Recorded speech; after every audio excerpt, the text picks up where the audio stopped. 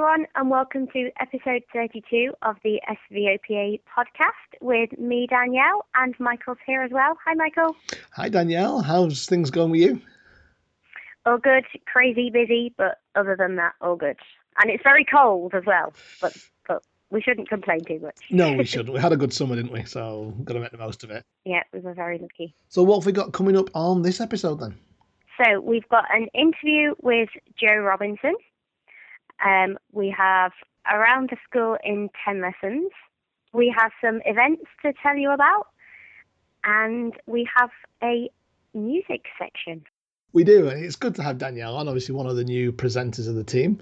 Jane will be on Around the School later, and Lauren is taking a break. So they'll be back next time. So what I reckon we'll do is, should we move on to the events first? I think we should.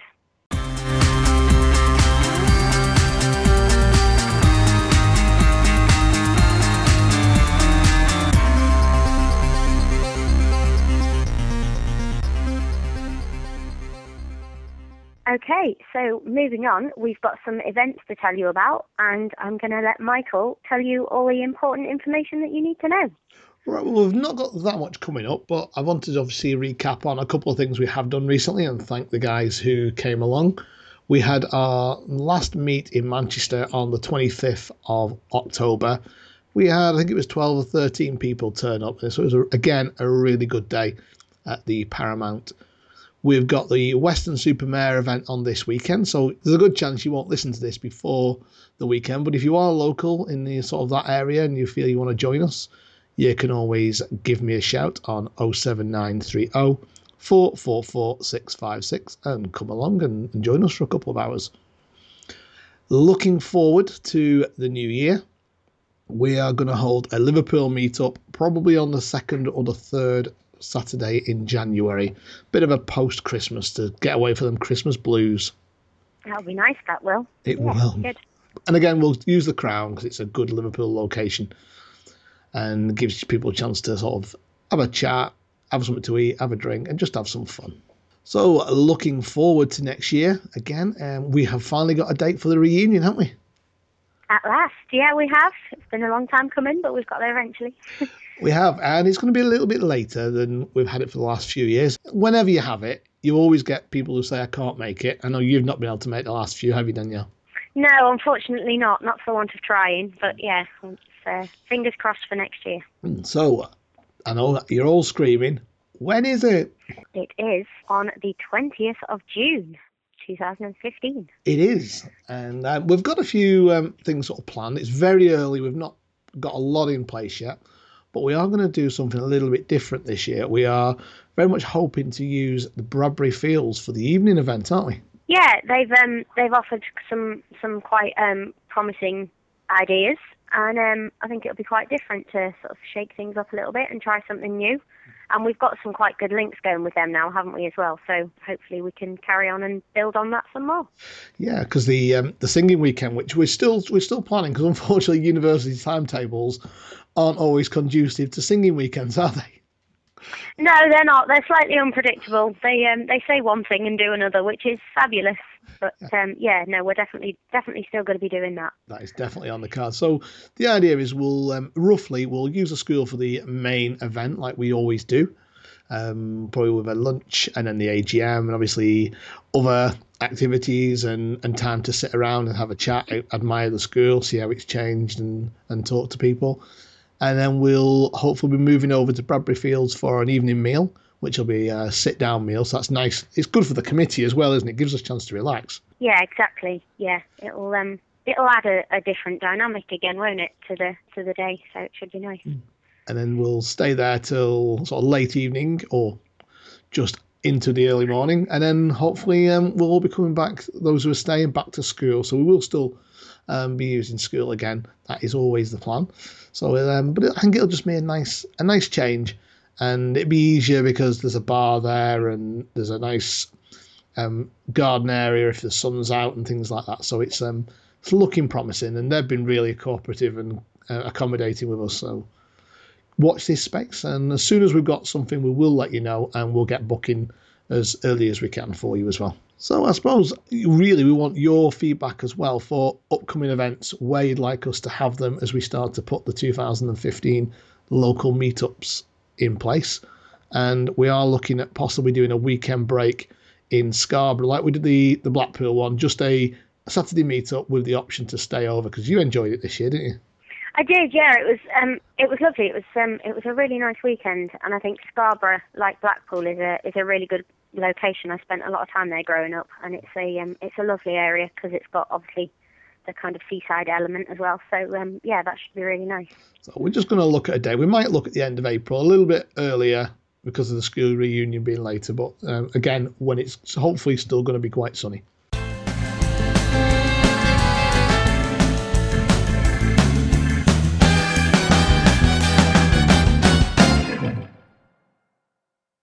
Hi everyone, we've got Joe Robinson, who's a St Vincent's pupil. Hi Joe. Hello Lauren. Hi Joe, it's good to have you on, and thanks Michael. It's been good meeting you at some of the reunions as well we've had and the events, so thanks for joining us. And you're going to talk a little about school and also your dialysis and how you're coping with that at the moment, aren't you? Yeah. So when did you start St Vincent's and when did you leave, Joe? I started in April 1993 and I left in July 2001. Oh, great. So 8 years, pretty much. And how did you find it? What did you like? What didn't you like? How did it sort of set you up for life? Well, one of the first things I enjoyed, particularly about the primary department, was no homework. It was great.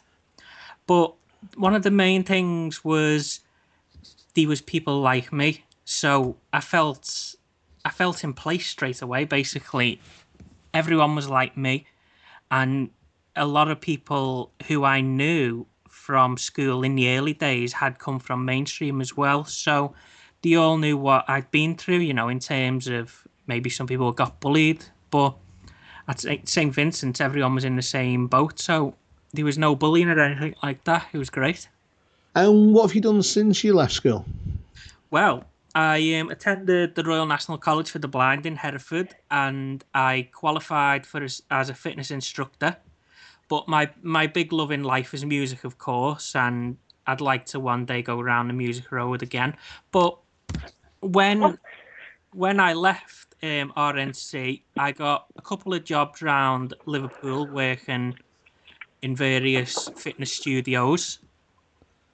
And my last job, actually, I don't know if anyone's heard of Action for Blind People. I attended there, who helped me get a few of the jobs that I had, actually. So I got a lot of support after I'd left school and left college, of course. So obviously one of the things we would like to talk about today is because obviously you've had kidney problems, haven't you? Yeah. And how you're dealing with that, especially from a visual impairment point of view, which will have had its own difficulties and challenges. Do you mind sort of talking about sort of what's happened in your life and how it's affected you? And yeah, absolutely. That's fine.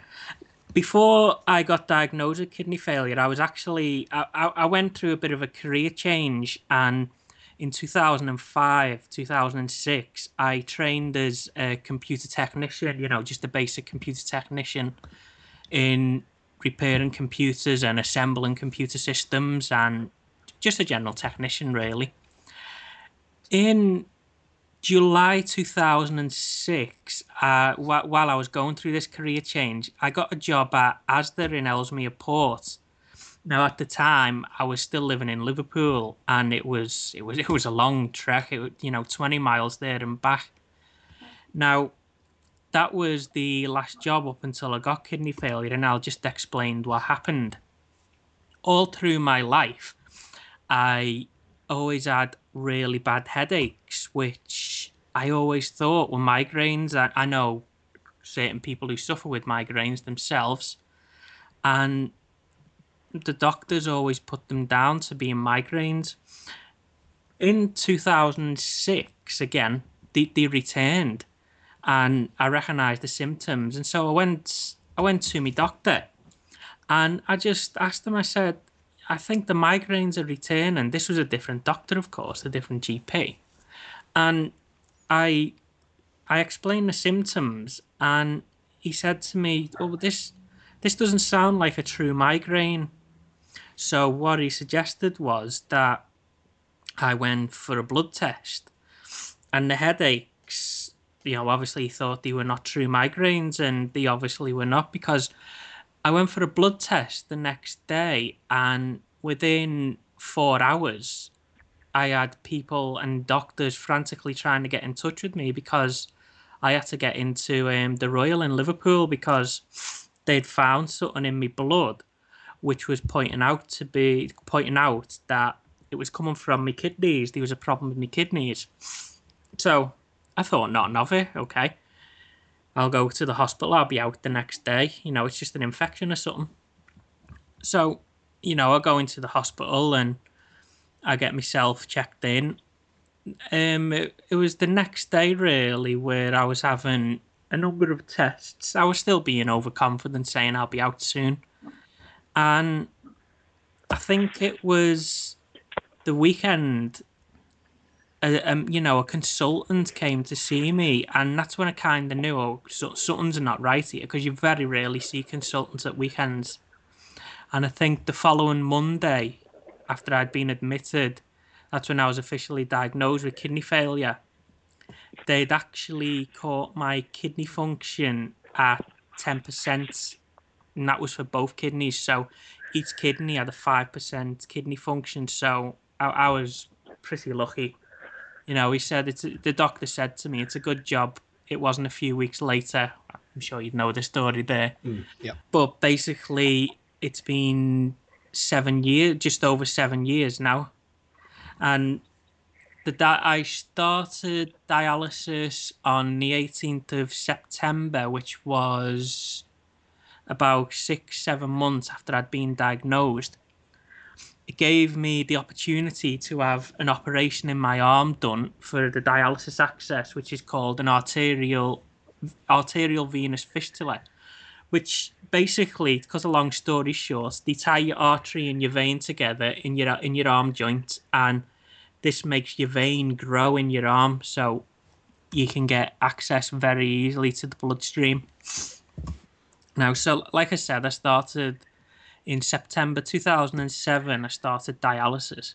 Now, as you can imagine, it was absolutely terrifying, because I was only 23 at the time as well. So I thought kidney failure was, a disease for, people who were older. I didn't think young people got kidney failure.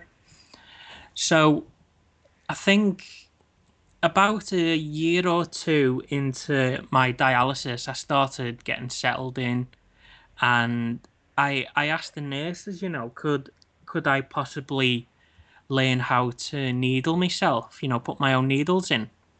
So they were actually quite keen to let me do it. And again, like I said, I have got a little bit of eyesight, and I do use it to my advantage. So they trained me on how to put my own needles in, and I've been doing that 5 years now. And then I thought about home dialysis, and so I actually met. Well, obviously, I've known Holly since school, but we never really talked in school. I'd say, I'd speak to her a couple of times, but she was shy, basically. But anyway, in 2009, we got together over Facebook. We reconnected, and we got talking, and we got together. In 2012, I eventually moved over to Nantwich to live with Holly. And we've been living there now for almost 3 years. And again, I thought about home dialysis, and I asked, I spoke to Holly about it, and I said, would you be comfortable if I did dialysis at home? Would you be willing to learn a couple of things? And she was very keen. Now, Holly did have a fear of blood, but she's overcome this quite a lot, actually. to help me with dialysis. So in November last year, 2013, I started home dialysis. I had the machine installed and everything. The machine itself has got, I think it's about a 14-inch touchscreen display, so it's kind of like a small computer. But I can see the screen. Unfortunately, I can't read the numbers on the screen or anything else. So what I do with this is I use my camera on my phone, and I zoom in and take a picture of the screen, and then I can read the screen, by zooming in on my phone. As regards to needling, I use my eyesight and I use the feel of my arm to see where the needle goes. Now, these needles are quite big. They're about an inch and a half long, and they're about 2 millimeters wide, and they're in your arm for about 4 hours at a time. You have two needles, one bringing your blood out, which will get cleaned by the machine. It just basically, without going into too much detail, it just works like a human kidney does. And then another set of tubing will bring the blood, back to me, and it'll be clean then. But of course, it's not as good as human kidneys, so the process has got to be done for 4 hours at a time. And how many times a week do you have to do that? Well, in hospital, I was doing it 3 times a week, but having the freedom of home dialysis, we're doing it 4 times a week now, which is it's slightly better for you because you're sneaking an extra dialysis in, and it's just helping to clean your system a bit better. You did mention when we were talking as well, obviously you're on the donor waiting list to get a replacement kidney, and you did actually have a kidney offered at one time, and that didn't unfortunately take. That's right, yeah. In 2011, I received a kidney transplant. It was the 3rd time lucky, as I'd been called in twice before. And obviously I didn't get it the 2 times before. But the 3rd time I received the transplant, and, we were all excited thinking this could be it. But sadly, I received the transplant on the 8th of October, and it had to be taken out on the 10th. And this was due to a blood clot in the vein in the transplanted kidney, sadly. So the kidney didn't work, basically. How much, obviously, apart from the 4 hours every couple of days you have to dialyse, how much would you say it affects your life and stops you doing things, or are you still able to get most things done? Well, hospital dialysis is a bit more restrictive because at one point, actually, when I moved to Nantwich, I didn't get into the local hospital straight away. So I had to travel to Halton, which is Runcorn, of course, and that was 20 miles where we lived, and that was 20 miles there and back. So it was a 40-mile round trip 3 times a week at 6 o'clock in the morning. So Holly's mum fought for me, actually, and eventually I think it was 6 weeks after I moved to Nantwich, I eventually got into the local hospital. As in terms of your life, it does restrict your life, unfortunately. Dialysis puts a strain on your body, so after dialysis, you tend to feel a bit nauseous and a bit dizzy, but not all the time. Sometimes the symptoms are worse one day compared to another. You also have to follow a fluid restriction and a specialised diet. It's going to sound really stupid, this, but you have to cut down on your fruit and veg. It's because your fruit and veg have got potassium in, and your kidneys, unfortunately, when they fail, they can't excrete the potassium. And a build-up of potassium in your body can lead to severe heart rhythm changes and heart failure and a cardiac arrest, actually, which is when your heart stops. Also, you have to limit your dairy products and just the nice things. Basically, you've got to limit your chocolate, As it regards to, all the sweet stuff as well, you've got to limit that. Mm-hmm. In some cases, there's certain things you're not allowed, like, I'm trying to think off the top of my head. You're not really allowed chocolate, although, I do have a little bit every now and then, but chocolate's one of the worst things for a kidney patient. Mm-hmm. You're not allowed too much of that. In regards to fluid, most patients, like myself at home, I am restricted, but not so much as if I was as if I was at hospital. I think I'm allowed a litre of fluid a day, whereas some patients could only be allowed half a litre, sometimes less. It just depends basically on how much urine you pass. And that's the beauty of home, though, isn't it? You can work it around other things as well, so a little bit. So that gives you that bit of freedom, not having to be a particular appointment time at a hospital or anything like that. That's right, yeah. And what would you say to anyone, say, who's in a similar position to yourself? Any sort of help or advice? I'd say basically if there was anyone who was blind or partially sighted and had, and was going through what I've been through, I'd say to them, yeah, it's absolutely terrifying, and it's going to be at the start of your experience. People will be there for you. The hospital are there for you. Unfortunately, you might require a few hospital admissions pre-dialysis. But when it comes to dialysis, again, it's going to be absolutely terrifying. There's a number of accesses which the hospital would explain to you. You can have access in your neck and in your arm. Also, there is another type of dialysis called peritoneal dialysis, where the dialysis is it happens in your stomach, basically. And put along, basically, if you imagine your stomach is going to be full of fluid, about 2 to 3 litres, and this catches the waste which comes into your stomach from when you eat and drink, and it's pumped out into a bag and more fluid's pumped in. But that's basically a good option for anyone who doesn't like the idea of having needles and blood and can't stand the sight of blood, basically. I mean, obviously, not many people in our boat can see, but you get my gist of it. Yeah.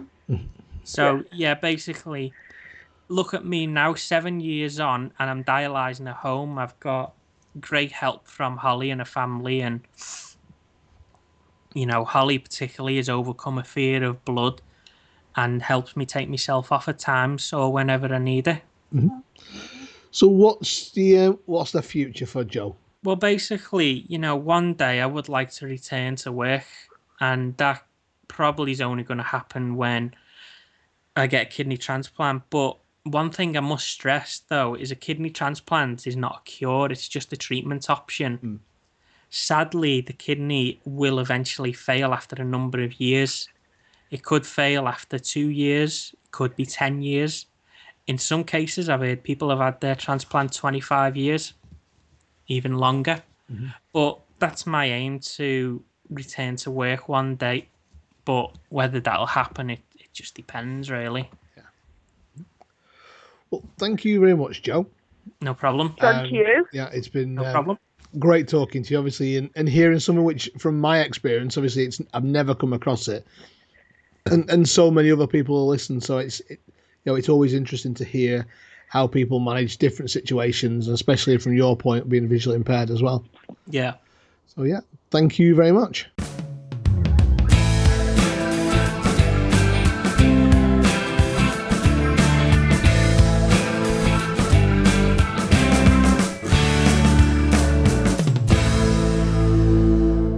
We're going to move on to a bit of a musical interlude, because over the last 31 episodes, you've heard me sing on one of the Christmas ones. Yes, you did. But you don't need to go. Yeah, something like that. We also Jane. We played one of Jane's songs a while back as well. So this time we're going to actually let Danielle. We're going to play one of Danielle's songs as well, aren't we? Apparently we are, yes. Yeah. Not that long ago, you had the pleasure of going into the recording studio to record your first album. I did, yeah. Well, an EP apparently is the technical term, because that's just sort of four or five songs. But yeah, it was back in June, I think it was. Oh gosh, that seemed a long time ago. Yeah, I went into a recording studio not far from where we live, and spent the day with a sound engineer who is extremely good, very knowledgeable, and yeah, very good at what he did. And came out with a disc with 4 tracks on it. There are 2 musical theatre solos. There's a kind of bluesy, jazzy version of the song "Feeling Good," and then there's a musical theatre duet which I roped my mum into singing, because it's one of her favourite musical theatre songs. So we decided that we would be brave and record it together. So yeah, but it was a very good experience, and something that I definitely want to do again. But I need to raise some more money first. So if anyone's feeling generous, just let me know. Yeah.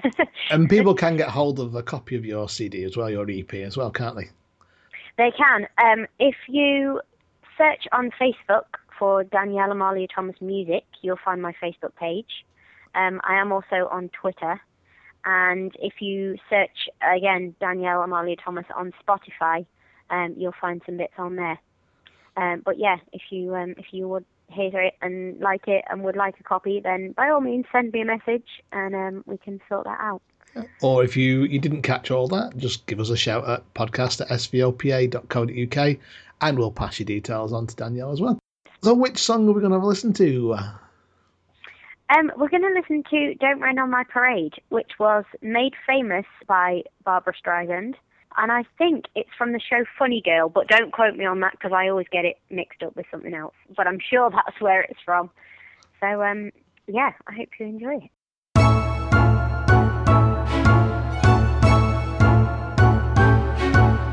Don't tell me not to live, just sit and putter. Life's candy and the sun's a ball of butter. Don't bring around the clouds to rain on my parade. Don't tell me not to fly, I simply got to. If someone takes a spill, it's me and not you. Who told you you're allowed to rain on my parade? I'll march my band out, I'll beat my drum. And if I'm found out, your turn, and that's sir. At least I didn't fake it, had to, sir. I guess I didn't make it, but whether I'm the rose of sure perfection, a freckle on the nose of life's complexion, the cinder or the shiny apple of his eye. I gotta try once, I gotta fly once, only can die once, right sir? Oh, life is juicy, juicy, and you'll see I gotta have my bite, sir. Get ready for me, love, 'cause I'm a comer. I've simply gotta march, my heart's a drummer. Don't bring around the clouds to rain on my parade. I'm gonna live and live now. Get what I want, I know how. One roll for the whole shebang. One roll, that bell will go clang. I am the target, and wham! One shot, one gunshot, and bam! Hey, Mr. Einstein, here I am. I'll march my band out, I'll beat my drum, and if I'm found out, your turn and bat, sir. At least I didn't fake it, hat, sir. I guess I didn't make it. Get ready for me, love, 'cause I'm a comer. I've simply got to march, my heart's a drummer. Nobody, no, nobody is gonna rain on my parade.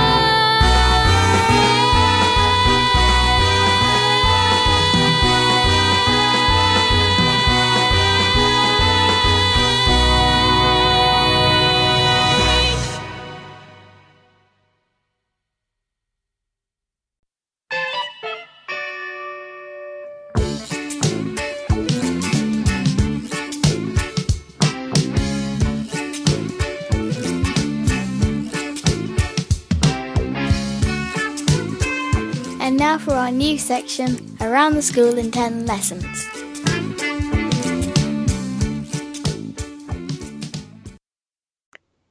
Right, well, it's time for lesson 9 of Around the School in 10 Lessons. I think we're actually going to go over, and there's going to be quite a lot of detention for these naughty students at the school. And joining us this time, we've got Joe. Hi, everyone. And welcome back. We've got Jenny. Hello. And we've also got Jane. Hi, everyone. And we're going to go down the mobility corridors. So mainly today, it's the mobility room, the woodwork room, and the music room. So I think we'll start with... Who's got the hand up the highest? Who's been good this term?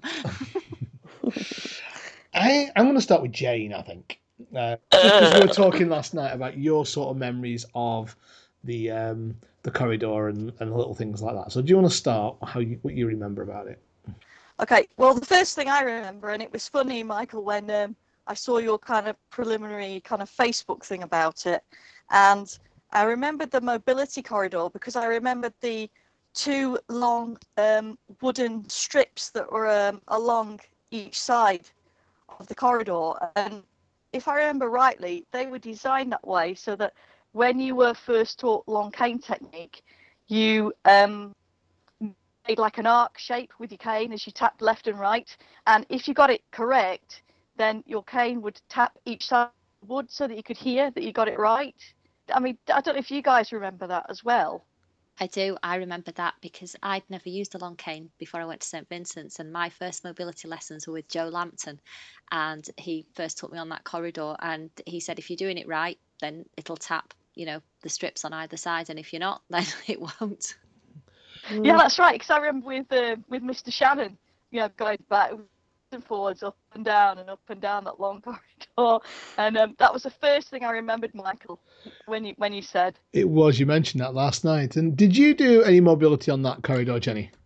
Yes, I did actually. I had quite a few mobility tutors in my time at St Vincent's, like Mrs. McKellen all through primary, and then Mrs. Buckle in year 7 and part of year 8, and then Mrs. McKellen, and then year 9 and year 10 Mrs. Brown, year 11 Mrs. McKellen, year 12 Mrs. Brown again, and then year 13 was a bit of a mix-up really, because at first I had Mrs. McKellen and then Mr. Benbow took over when Mrs. Brown left, and then year 14 it was Mr. Benbow, and also at the start of year 10 Bernie Buckle left mobility to move over to head of care, so it was just Mrs. Brown and Mrs. McCallan doing mobility, and then obviously Mrs. Brown left in 2009, so Dave Benbow took over. Right, thank you. And the real one of the differences, when I know you mentioned it yesterday, Joe, when we were talking, when you were doing your long cane training, you were using sort of the tap, where now a lot of people use the balls, and things have changed quite a lot, even in mobility in those years, haven't they? They have. It was always tapping, you tapped with your long cane, whereas now a lot of people prefer the rollerball tip, don't they? And I think you get more coverage and you feel bumps in the, on the surface and everything. And I was thinking about what Jenny said about mobility instructors and everything, because when I was there, it was Mr. Shannon, Joe Lampton, and Bernie, who then it was Bernie Glynn, wasn't it? That was her maiden name. But who remembers the actual mobility room? Because as I remember it, as you went in, there was a big rack of long canes, all different heights, and you used to have to go, before you had your own, you'd go in and you'd have to pick one and hold them against you to find the right one. And if I remember rightly, there was a walking machine in the mobility room as well, which children who needed it were made to use the walking machine. I never did that, but but that's what I remember. Jane? Yeah, I remember that. I remember the big rack of long canes behind the door. So if I remember right, you open the door, and directly behind the door on the left-hand side was a big rack of different size canes, and you'd have to go and measure them up against yourself to choose the right cane. And the other thing I remember is always looking at the tallest cane in the rack and thinking, gosh, that is a really, really big cane. And Mr. Shannon always saying, now that is Mr. Byron's cane, because he's the tallest person in the school. He's the only person that can use that cane. Did you ever go in? Do you remember anything inside that room, Jenny, and how it may have changed from obviously your time? The canes have always been on the right hand side, and then on the left there was a big cupboard where when you picked your cane, and while you're waiting for your instructor to sort of call you out, tell you what you're doing and stuff like that, you would lean against that cupboard, and you just stand there and wait. And there's all these braille stuff, braille signs to do with mobility, and photographs and all sorts of things to do with the Green Cross Code and mobility rules and all sorts. And then in the sort of middle of the room there was a table where you sometimes go and sit down, and one of the mobility officers would sometimes play some sound games with you, seeing if you could identify different sounds and things, and there would also be little tactile games that you could play on the table. Just one thought as well, Jenny, because this is something which came in since. I mean, I didn't do actually any mobility at school. Simple cane, that was it.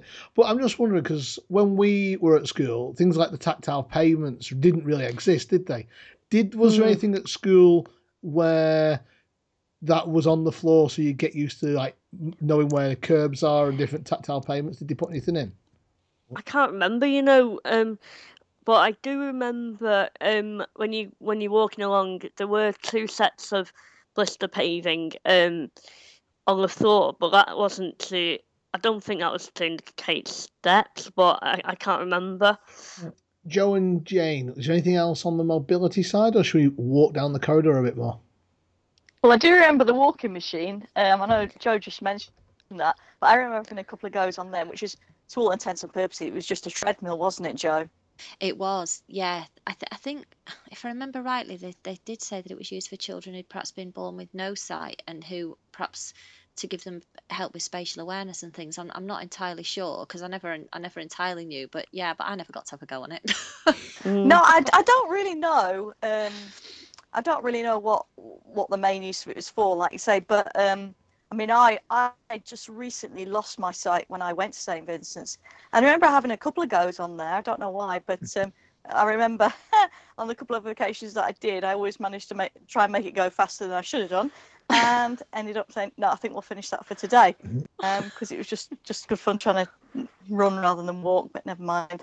But yeah, that was that was my memory of using the walking machine. Just wondering if anyone remembers. Remember, I mean, we won't obviously go into this, but if you remember, we used to go to like Utoxeter, and we used to have the kids bring in, or the students bring in different things for like games and specialist thing, for the school. I remember one year they actually made a pedestrian crossing, which I think was that left in the mobility room for getting used to the idea of the sound and using a pedestrian crossing. Anyone remember that? No. Well, I'm going to move on. I'm going to come out of that door, and then so we've gone into the mobility room, so we're walking back out, and we'll turn right down to the woodwork room, which was I'll start with Jenny just to see if it changed. Did you still have the woodwork room when you were there? It was there for a number of years until I think it was 2010. Jane and Joe, did you ever go into the woodwork room? And that sounds a sexist thing, but No, I don't remember ever going in, and just as I remember, I've just read the what was on the SVOPA group, and I think it's Marie Kennedy who said that when they used to do things that you could do in the evening and you had to pick so many, and they offered woodwork, and Marie put her hand up apparently and said she wanted to do it, and they were like really shocked, like they didn't want girls to do it. And Dawn Volner, And Marie said it was a lovely memory because her and Dawn got to do it. Yeah, I was just reading that myself, actually. I was just having a quick look through. Because it was mainly the boys. I mean, I did it for a year or so. I think I made a box, the usual book rack, which most people made. And I know some of the things, I think I made a cupboard, but I know the book rack was around for years. It may even be in the attic somewhere, or it might be at Mum and Dad's. But I remember making that with Peter Connolly. I mean, he was really good, and it was like Tuesday or Wednesday night we used to do woodwork. I never did woodwork, but I do remember going into that room a couple of times. And do you know, now I don't have a clue why I ever went in there, but I do remember going in there just a couple of times because I always remember it as being quite a long, narrow room. Yes. And I remember there being like magnetic boards on the wall that you know, the magnetic strips that you can put braille on and stick into the magnetic boards. I remember there being that stuff on the wall. But it's just one of those silly things that I don't know why I remember it. I just do. So what we'll do is we'll move along. And if you've got any memories, let us know. We can always add them as a little bits on the next lesson, can't we? So I don't think there was anything else between that and the music door, was there? The music room? No, I didn't think there was, because you got that, the back of the little music room. I mean, this is one section we could go on for hours, but obviously lessons aren't infinite, unfortunately, or fortunately for us as students. So what I'll do is I'll quickly sort of walk us around the music section, and then we'll talk about our sort of memories. And so you go through the main door, and you're in like a bit of a, I suppose it's a little foyer area. You got a toilet off there. And then the first door on your left was like the practice room, stroke, mainly like the brass, or if you were learning brass, you learn in there. And I think some singing might have been done in there, but I think Jane might tell me more about that in a minute. And then you've got the main door into the big music room, which was obviously Sid Wilson's room. Well, it was when us three were there anyway, but it might have changed when Jenny was there. And then just off there, you had a small store cupboard, which had all the musical instruments in. And I remember we used to always have the three timps. They were all in the corner, and I think we got to play them a couple of times. And so, Jo. Yeah, I was just thinking when you mentioned the timpani drums, I got to play those once or twice. I don't know why, but I did. I got picked to play them, and it was one of those things, wasn't it, where you would... I don't know, it was quite exciting. It was quite simple, but it was quite exciting to be able to do it because not everybody got to do it. And yes, the practice room I think it was used for singing. I think it was used for some other lessons as well, like you say, brass. I know the woodwind, I learned the oboe and the saxophone, courtesy of Sid Wilson, in the main music room. And if I remember rightly, there were 2 pianos in there, weren't there? And, yes. And then the little store cupboard with loads of instruments in and everything. But when I left school, God bless him, Sid Wilson gave quite a few of us musical instruments, and I was able to take my oboe with me, which was lovely because meant that I could carry on playing when I moved on to college. But yeah, loads of memories about music. I loved music. It was a really big part of our lives. Jane? Yeah, I got loads of really good memories about the music department, Jo.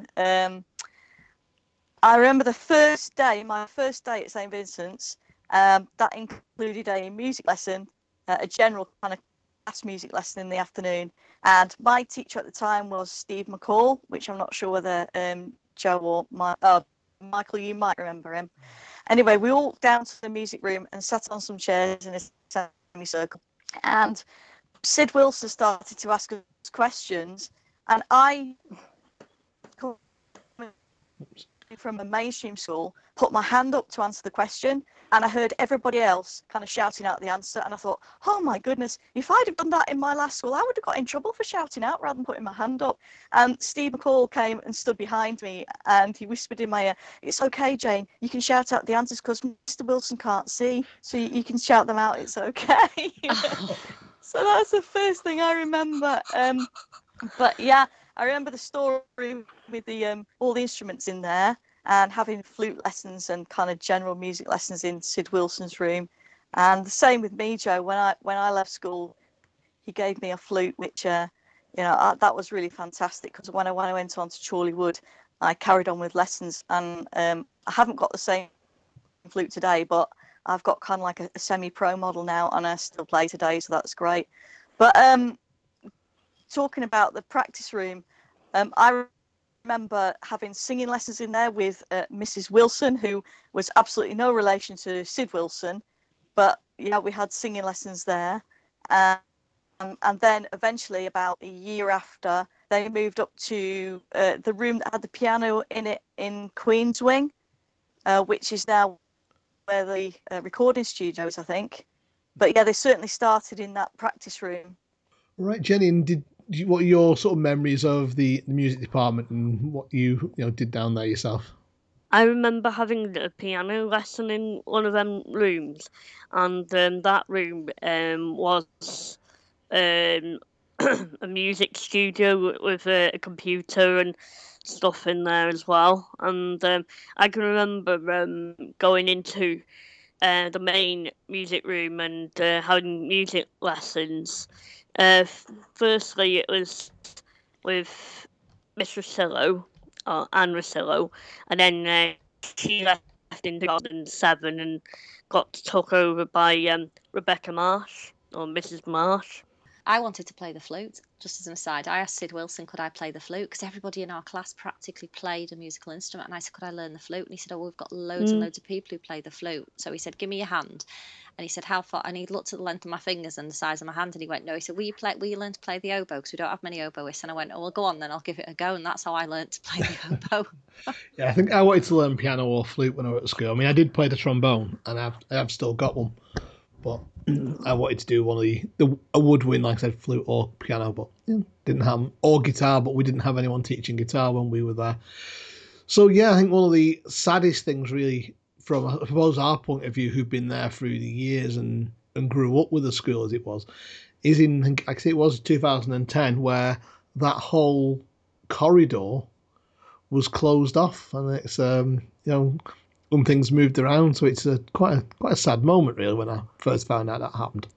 Yeah, I agree, because that's when Chris Lyon and Daniel McGrath was saying how sad they were. They were quite shocked when I mentioned got closed off in 2010, and the other art room was closed off as well. And science lab's still there, yeah. Yeah, that's all closed off now, so yeah. It is sad because I think music is something that as a visually impaired person you can do on an equal footing with anybody else. And I think, I mean, we did so much, didn't we? I mean, just to mention a few, that we had instrumental group on a Thursday when we were there. We used to go to Utoxeter, didn't we, to the school, and we used to play with their instrumental group as well. And we'd do pieces together, and then we'd go to some music festivals and things like that, wouldn't we, and perform there and things. And we used to perform for our parents, and it really was a big part of our lives. I mean, I think music still is a major part of school. It's just that particular area is closed, because I know when we were there, the Christmas concert and even the prize giving this year, there was, I think it was 2, if not 3 musical performances done by some of the different musical groups. So as important as it was for us, it is still a vital part of the school curriculum and the school life today, which is, is brilliant, really, isn't it? Yeah, I'm so pleased about that. It is good, because I just do think it's something that we can do, and it's a great thing to. I mean, there were some cracking musicians at school, weren't there? Great singers, great musicians, and it's a great hobby as well. If you do nothing else with it, it's a great hobby to have. Jane? Yeah, I thought it was great. I always remember Gemma and Dell singing in the carol service and stuff like that. I mean, I just loved that part of St. Vincent's. It was just really, really great, really enjoyable. I tell you that Sid Wilson he knew how to play so many different instruments, and if he didn't know, he'd go away and learn, somebody said, didn't he? He'd learn, and then he'd be able to teach, and he taught such variety. He did. He was an amazing guy. Well, he is an amazing guy, isn't he? So I just thought the investment that he made in everybody, when he used to give those instruments away, I just thought, that is just so generous. But I think back now, if he hadn't have given me that flute, would I still be playing today? Would that have spurred me on? I don't know. But I look back, I'm always so grateful for that investment he made. You know, I think it's just really, really fantastic. Yeah, I'd agree with that. Really would. Well, I think the lesson's coming to an end. Not as these small lessons, which I would have loved to have been a double period, wouldn't you? Yeah. Yeah. But yeah, the lesson is coming to an end. I can hear the bell just about to go. So thank you very much to Jenny, Jane, and Joe. Yep. And you can all go off to your break. Yep. Just hope it's not the milk next. Don't forget to do your homework.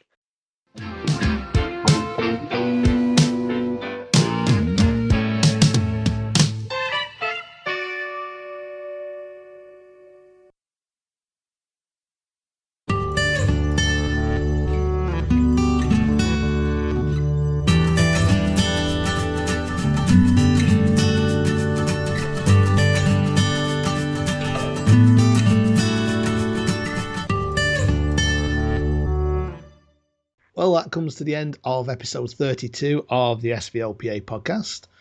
It's been great to be back with you after really about nearly 2 months off, hasn't it? Yeah, it's been a little while, hasn't it? It has, but everyone's been sort of starting different things.